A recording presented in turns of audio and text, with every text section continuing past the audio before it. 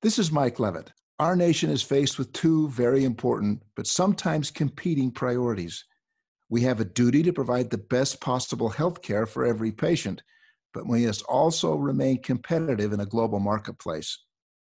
That's what value-based care is all about. Our challenge is to create a uniquely American system of healthcare. Truly, we're in a race to make value work.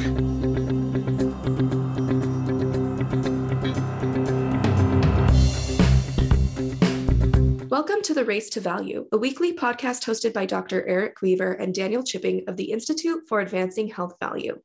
The Institute is a nonprofit organization focused on accelerating the industry to succeed in health value. Join Eric and Daniel as they engage the executives, clinicians, and entrepreneurs who are leading this race to value.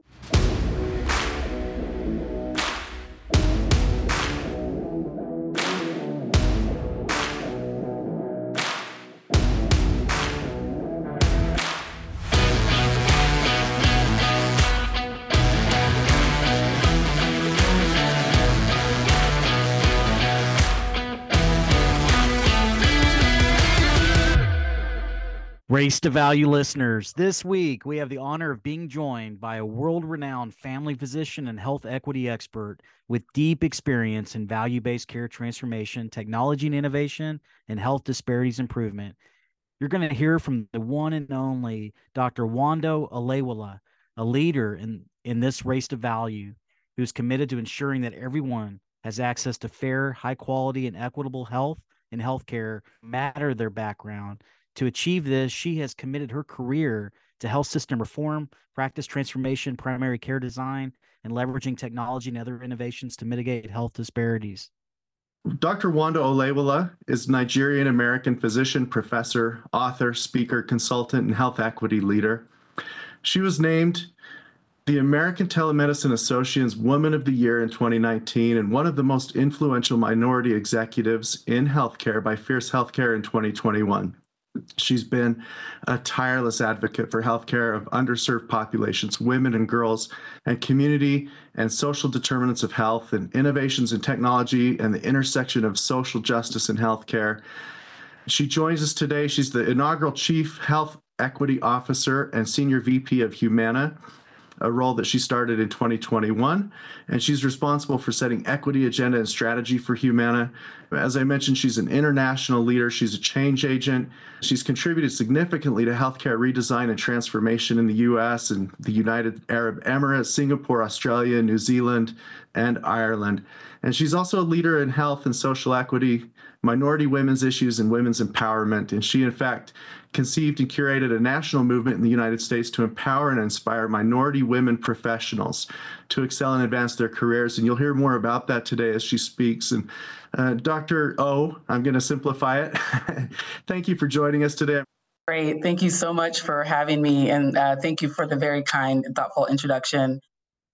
Well, Dr. O, as we start our conversation today, can you tell us a little bit about yourself and what drives you as a leader? I'd love for you to share a little bit about your personal background and the formative experiences in your life that has led you towards a career path in health equity transformation. And can you also share a little bit about your work at Humana as their inaugural Chief Health Equity Officer and Senior Vice President, a role that you started 2 years ago?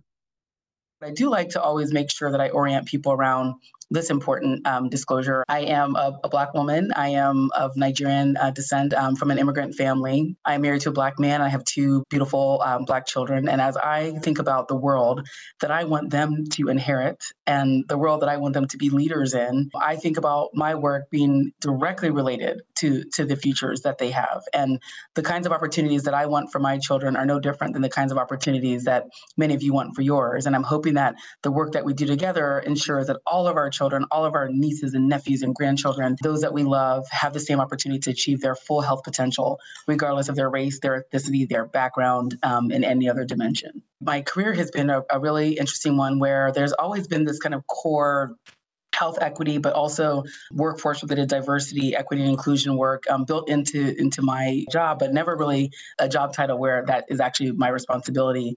But I've had, great fortune of learning and practicing medicine in some of the most difficult parts of the country, but also the places that have given me so much insight and understanding of the unique needs of our patients, but also how the social and environmental influences around them, how things like structural racism, economic injustice influence their health. And I've had a chance to do that doing my work in the community health center space, in academic medicine, in the technology space, and now in the corporate world through a large health and wellness plan.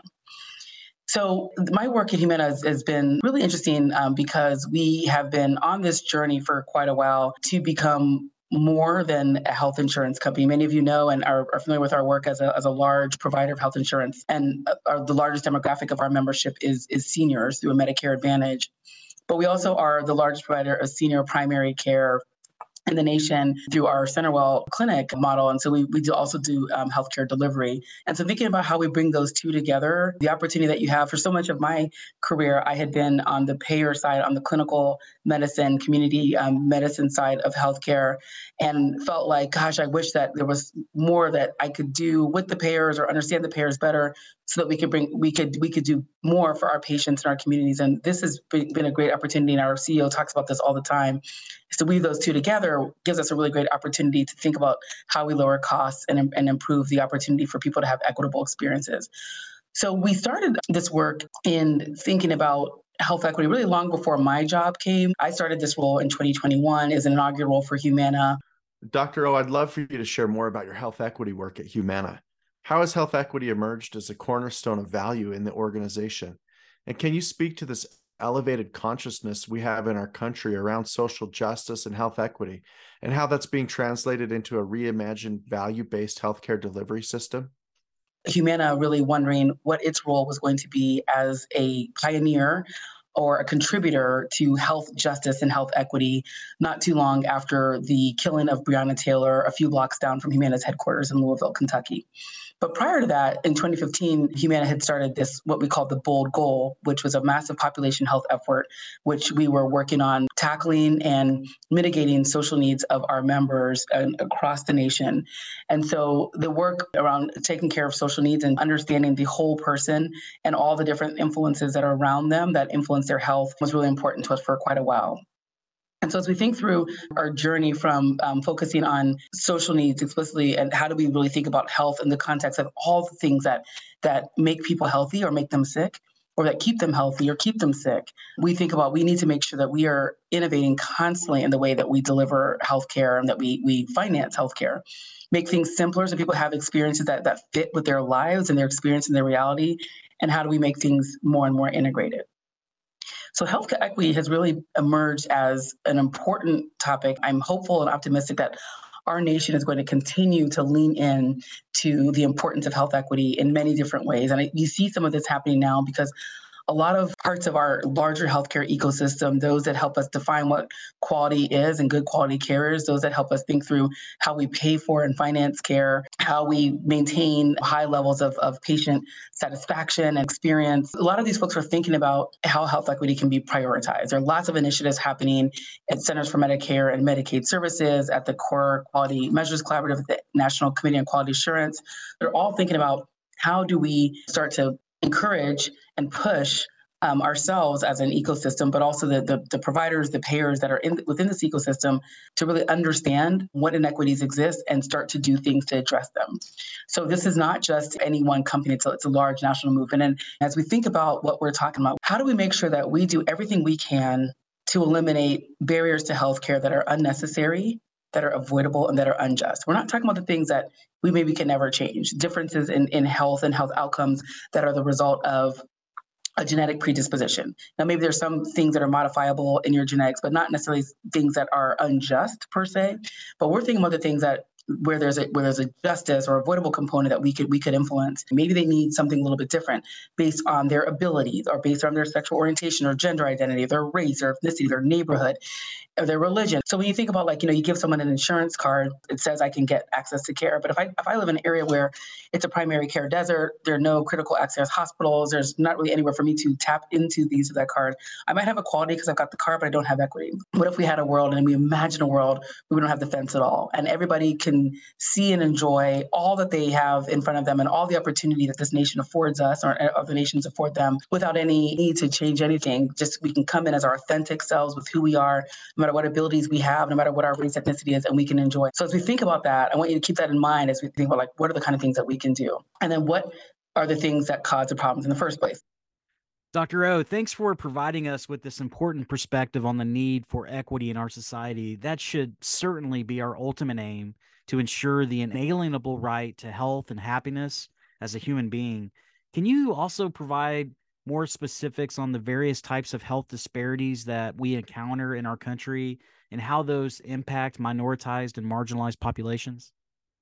So what we see a lot as health disparities are things that are differences that are not explainable by other factors in certain outcomes. And in healthcare, we see those as clinical outcomes. So what we see as asthma disparities and morbidity, mortality in Hispanic, Latinx children, we think, oh, that's asthma, and they have more challenges with asthma. Or we see premature births and low birth weight in African American women or Native American Indigenous women and their children. Those are the results of things. And so for every single thing that we're thinking about downstream that we see in a manifestation through kind of a clinical outcome on a dashboard that we have.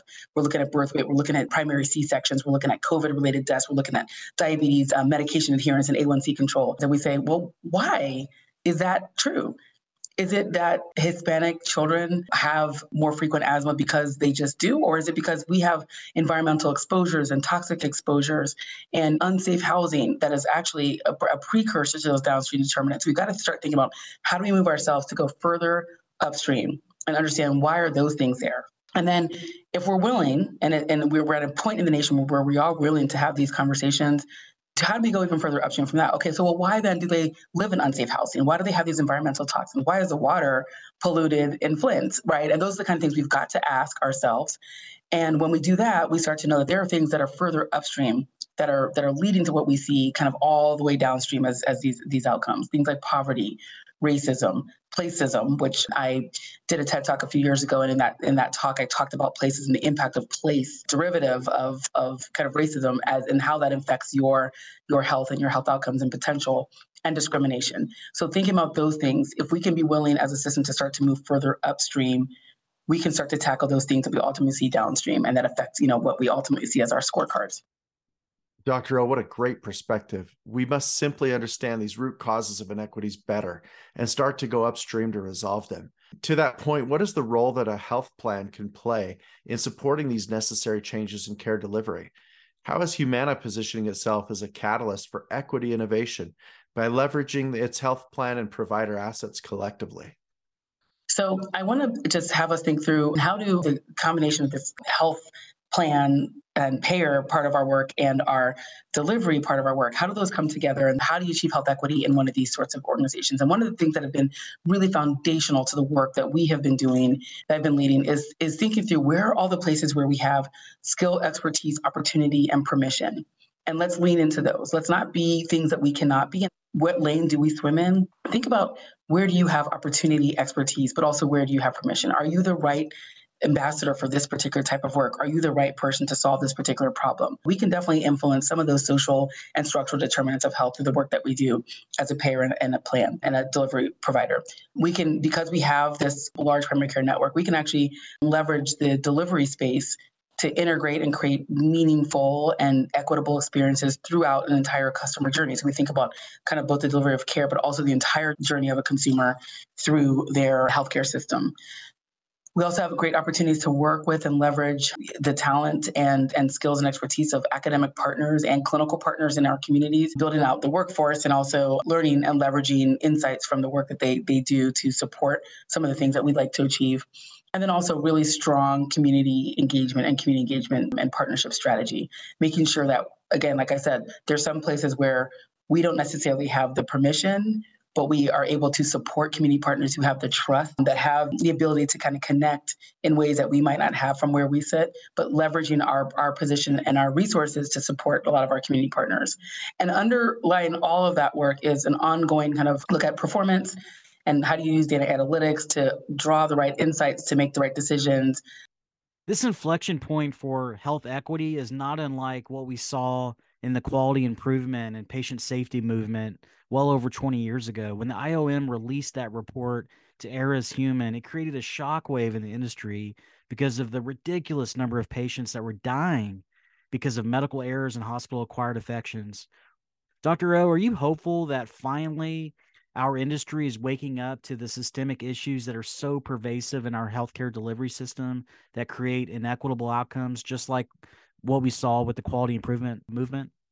It's actually remarkable for me to think about earlier in my career when quality improvement in healthcare became much more popular and important.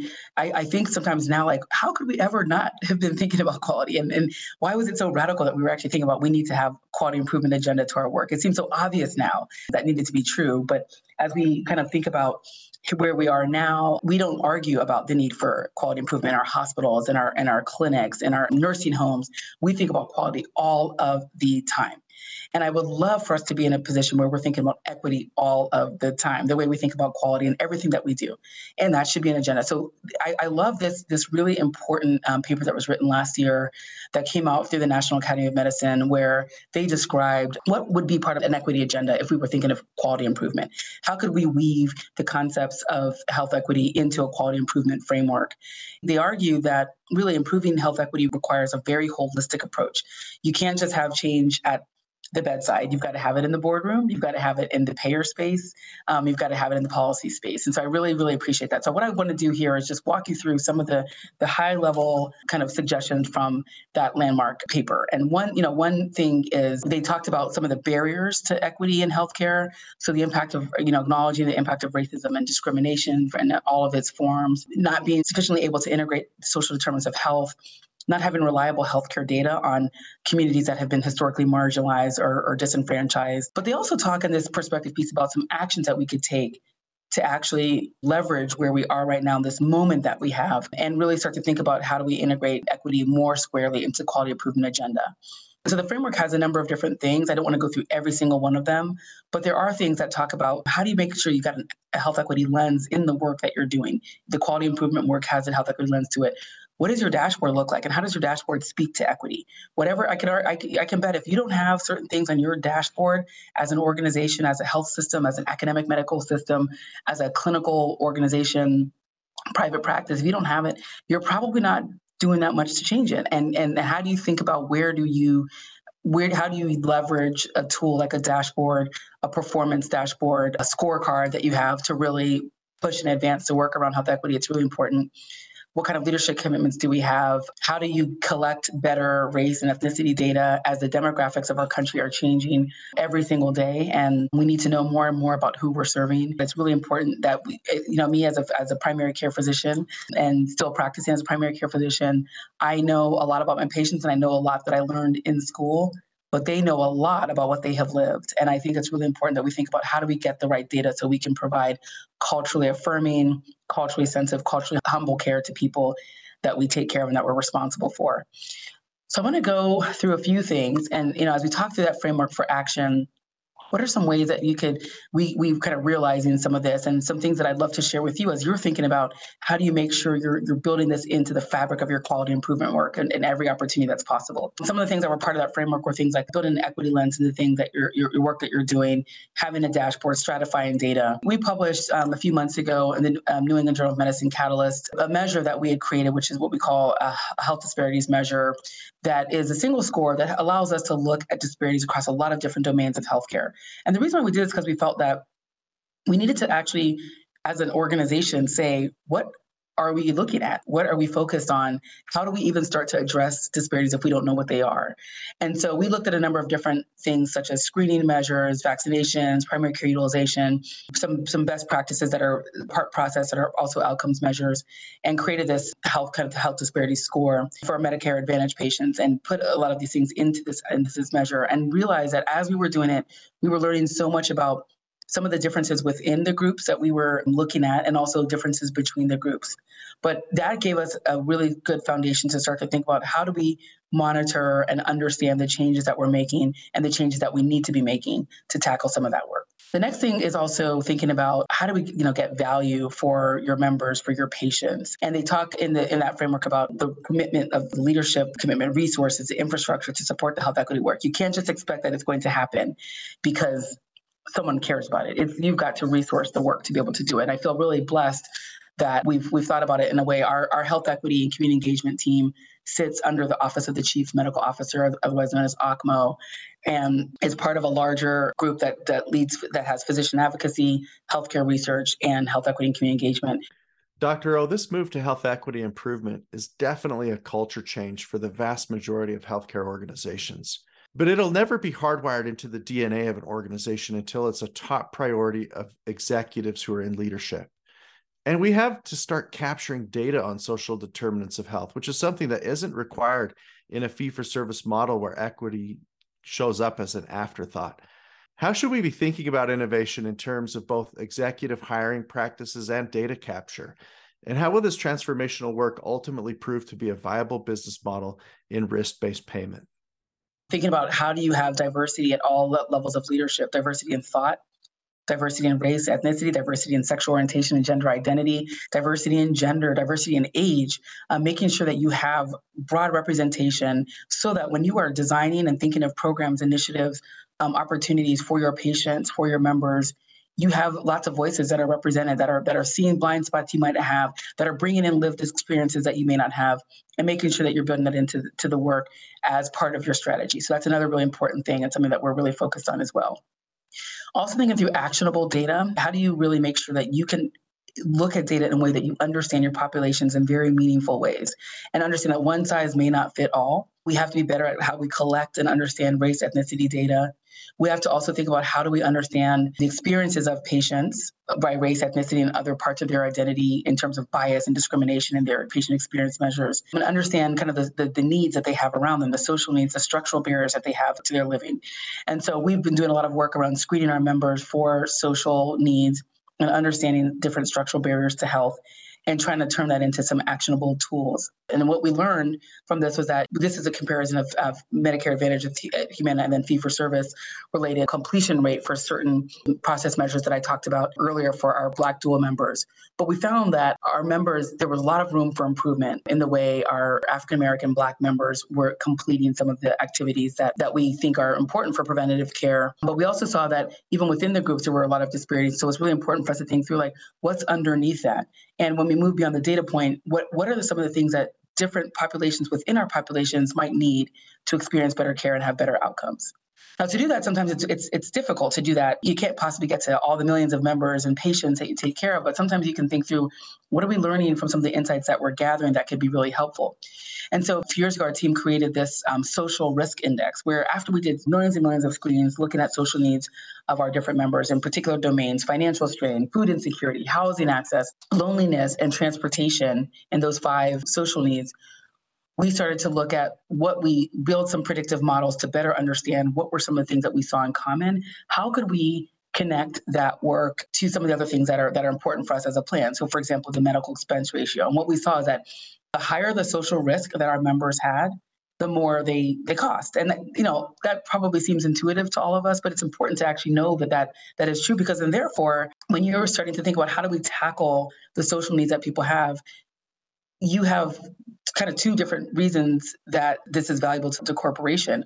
For the academic medical center, the clinical delivery provider, the primary care office, whatever parts of the healthcare system, as well as the payer, reducing cost of care is very important. But more than that, you're also reducing those social barriers to care at the same time. And that's what I think is really powerful to kind of see that live. Dr. O, let's talk now about the importance of earning trust with underserved and marginalized patient populations. There is this long-standing history of distrust with the healthcare system in African-American communities. What will it take for us to build a more relationship-based model of care delivery that engenders trust between patients and their providers? We've got to learn a lot about how do we make sure that we we understand and connect people to folks that have maybe the lived experience that they might have, that are the brokers of trust in a community. And rather than us show up as the people that are going to come and try to force trust, let's leverage the people that really already have it. And so we're doing a lot of work around, thinking through community health workers, very strong and incredible resource that we have, the blessing of partnering with the Volunteers of America to use that skill set and leveraging our community health workers to go where we might not be able to go, to talk to members and talk to our patients in ways we may not be able to talk with them, and really building that trust through those kind of relationships, but also making sure that our clinicians, anyone that's interacting with our patients, anyone that's interacting with our members really understands how they show up and what biases they're bringing to their work, and how some of their biases are standing in the way of trust, or are standing in the way of them providing the best quality of care to their patients, and teaching them how to really understand where they have opportunity to do better in terms of cultural humility and implicit biases. So that's another area that's really important, came out of that report. And so we think through, like, how do we make sure that we're doing the right thing? And we've got this, very comprehensive kind of what we call the stage gating process, in which we take time to make sure that we are going through and learning as we go, exploring and getting a lot of information, understanding our consumers better, understanding what their needs are, understanding what the predictive models are telling us, matching that up, designing and testing different innovation, validating it, scaling it, and then continuing to learn from it and draw the insights. And so that's really important as you think through quality improvement. We apply a lot of those same principles, right? Like the PDSA cycles and applying SDSA cycles to be able to do that. Same thing goes as you're thinking about equity work. And if we're testing and learning different things, we know that, okay, this didn't quite work for this population. We thought the issue was this, but as we learned from the insights we were drawing from our consumers, the issue was that. Let's pivot, let's rethink, maybe let's test another product, let's test another sort of innovation, and be really nimble in the ability to do that work. And then taking those insights and, building on some of the other parts of the NAM perspective is community engagement, empowering community partnerships, and engaging patients and communities as your partner. And we've set up this population health program that I mentioned to you earlier as one in which we have people who are responsible right now in 20 different markets across the country, but continuing to grow that footprint, that are responsible for building and leveraging community engagement framework, building partnerships, aligning with CBOs across the country so that we can use the data that we get, the understanding that we get, the insights and the learnings from them to continue to inform our business. Rethink how we provide benefits and what benefits that we offer our members, rethink programs that we have, rethink resources that we have. In thinking about the importance of partnerships with underserved communities, can you discuss how one would be able to acquire the data and intelligence about the community beyond the individual patient level? And how should we be thinking about improving patient health literacy and economic empowerment within these populations?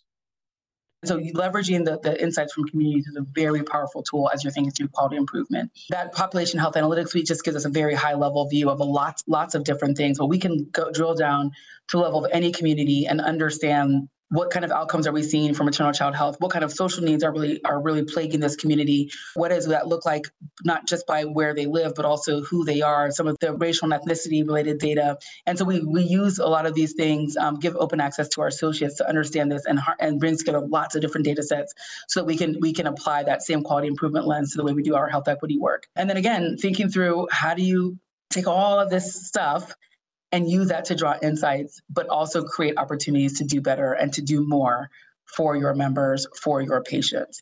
And so I would say that just one thing is like data is so important. Now, what that data looks like, some of that is, predictive models, some of that's claims data, some of that's clinical data, but some of that is also the data and the insights and the qualitative exploration that you get from really understanding your patients and understanding the communities that they come from. And thinking through how you make sure that you are leveraging the power, the knowledge, the insight, the expertise of community partners at all levels to really be able to advance health equity. Because we might have really good ideas on what food security means and how you can address food security in the market, but I can guarantee you that in any market that we're in, there is a partner that is there that has been thinking about food insecurity for decades, and that has so many more tools, so many more resources, and so much more trust that would allow them to be better at it. And so how do we really work with them to be able to make sure that we can get some of this work done together? So as we think about a kind of a path forward, we're thinking a lot about how do we really make sure that we are leveraging all the tools that we have to empower and create an equitable healthcare ecosystem. And our vision is that every person would have a fair, just, and dignified opportunity to reach their full health potential. We've got to increase the tools that people have at their disposal, things like literacy, economic empowerment, health literacy. We've got to build trust. We have to look at disparities. We've got to disaggregate our data in new ways so that we can understand it. And then we have to start to go after the disparities that we see. But we've got to do that in partnership with the people that we care for, with our patients, with our members, with our partners on the ground. We've got to think about bias, making sure we're addressing the bias, teaching our next generation of health professionals, our current generation of health professionals, how do you make sure that you're thinking about trust and you're getting rid of your biases and you're taking care of your patients? Because if we can get things right with those that have been made most vulnerable, those that have been most disenfranchised, we have a great opportunity to leverage those learnings and do great work for the people that already have resources. So as we've been looking a lot and inside is how does that framework on health equity and quality improvement align to a lot of the work that we're doing? And we're making sure that we are asking ourselves the tough questions in every single thing that they mentioned in all 10 of these domains that they talked about. How are we doing? What does our scorecard look like? What are we doing in these places? How are we leveraging our data to this? How are we building trust? How are we leveraging partnerships? How are we showing up so that we can be effective in our quality improvement work? And so I would say if there's a framework that you need to think about how you do your work and particularly bring a quality improvement lens into the work of health equity or bring a health equity lens into the quality improvement work, this framework is a really good one to align around and start to ask yourself, okay, do we have these things? Are we committed this way? What might it look like? What could we do better? And where can we lean in? And so I would encourage people to definitely take a look at that work as you think about your work. And I'll just close with saying, what I kind of said earlier, but I definitely love this quote by Oprah Winfrey. I use it a lot. But if we can generally believe that none of us has really made it until the least among us has made it, and we can think about how do we center those at the margins? How do we move from doing the work for the people that are in the center that we've always focused on and start to think about those that have been marginalized and disenfranchised? And we center them, that whole concept of centering the margins. How do we start to do that and think about if we can really, really bring a strong health equity focus in the work that we already believe is important in quality improvement? Think of how much greater our system can be and how much more equitable it could be when this is not an afterthought, but it's actually part of the fabric that we have. Dr. O, many in our society are still in denial that structural racism even exists. They may think, for example, that education is the ultimate opportunity equalizer. Can you speak a little bit about this? The fact is, when you start to look, and there's been really good data that has shown that even if you kind of adjust for things, an African-American woman with a college or more level education is definitely much more likely than a white woman with no high school education to still have an adverse outcome. So education is not enough.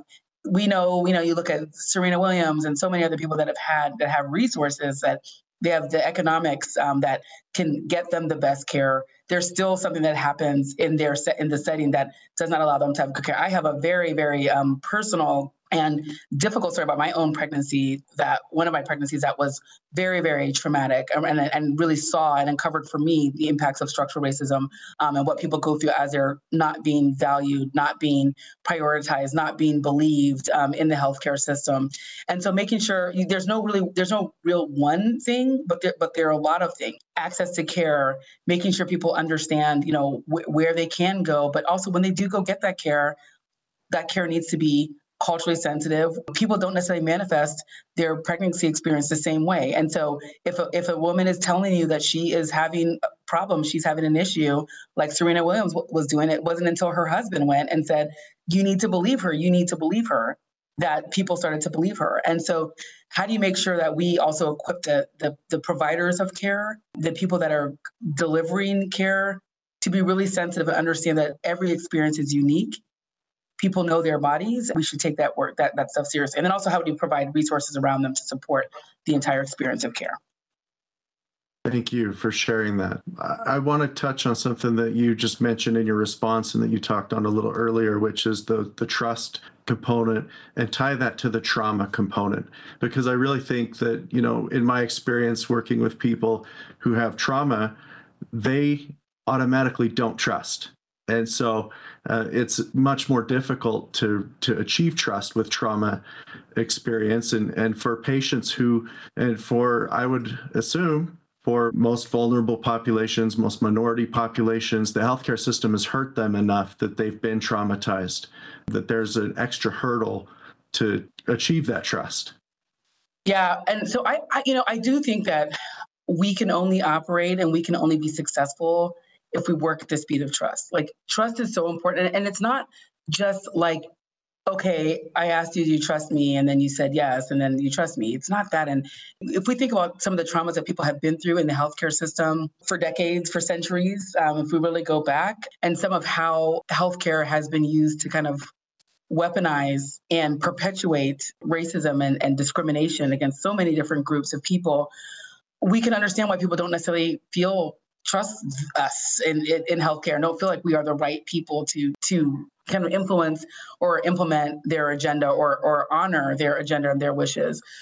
So we know one thing that's really important is that we have got to think more and more, how do we understand and become more empathetic culturally the experiences that people have, and make them valid and validate them, and make sure that we understand. I don't understand what it's like. I have been a Nigerian American, daughter of immigrants that's Black my whole life. I don't necessarily understand the experience of my Indigenous Native American sister and what her life has been like, and living, in a tribal area that's underserved or understaffed. I don't necessarily understand that experience. So if I have a patient that comes to me with that identity, I need to be really willing to understand and build that trust. And trust is earned; it is not given, and it's not automatic. So it's not that you've got a health system that's got this great fancy name that people are just going to trust you. You got to earn it. And then another thing that I think is really important is that try to figure out who are the right people who have trust that you can leverage to do good things for our patients, and who can you learn from. And that's why I was talking a little bit about some of the community health worker work that we're doing. We're looking at this. Some of the work we're doing is looking at primary care utilization in some of our African American Black seniors who are disengaged from care. Now, if I go to them and I call them and I say, hey, I'm the primary care doctor, I'd love to get you back in clinic, I need to see you. If they don't trust me and they don't trust our system, they think, oh, you just want me to come in, you just want my money, you just want, to bill me for something that I don't understand.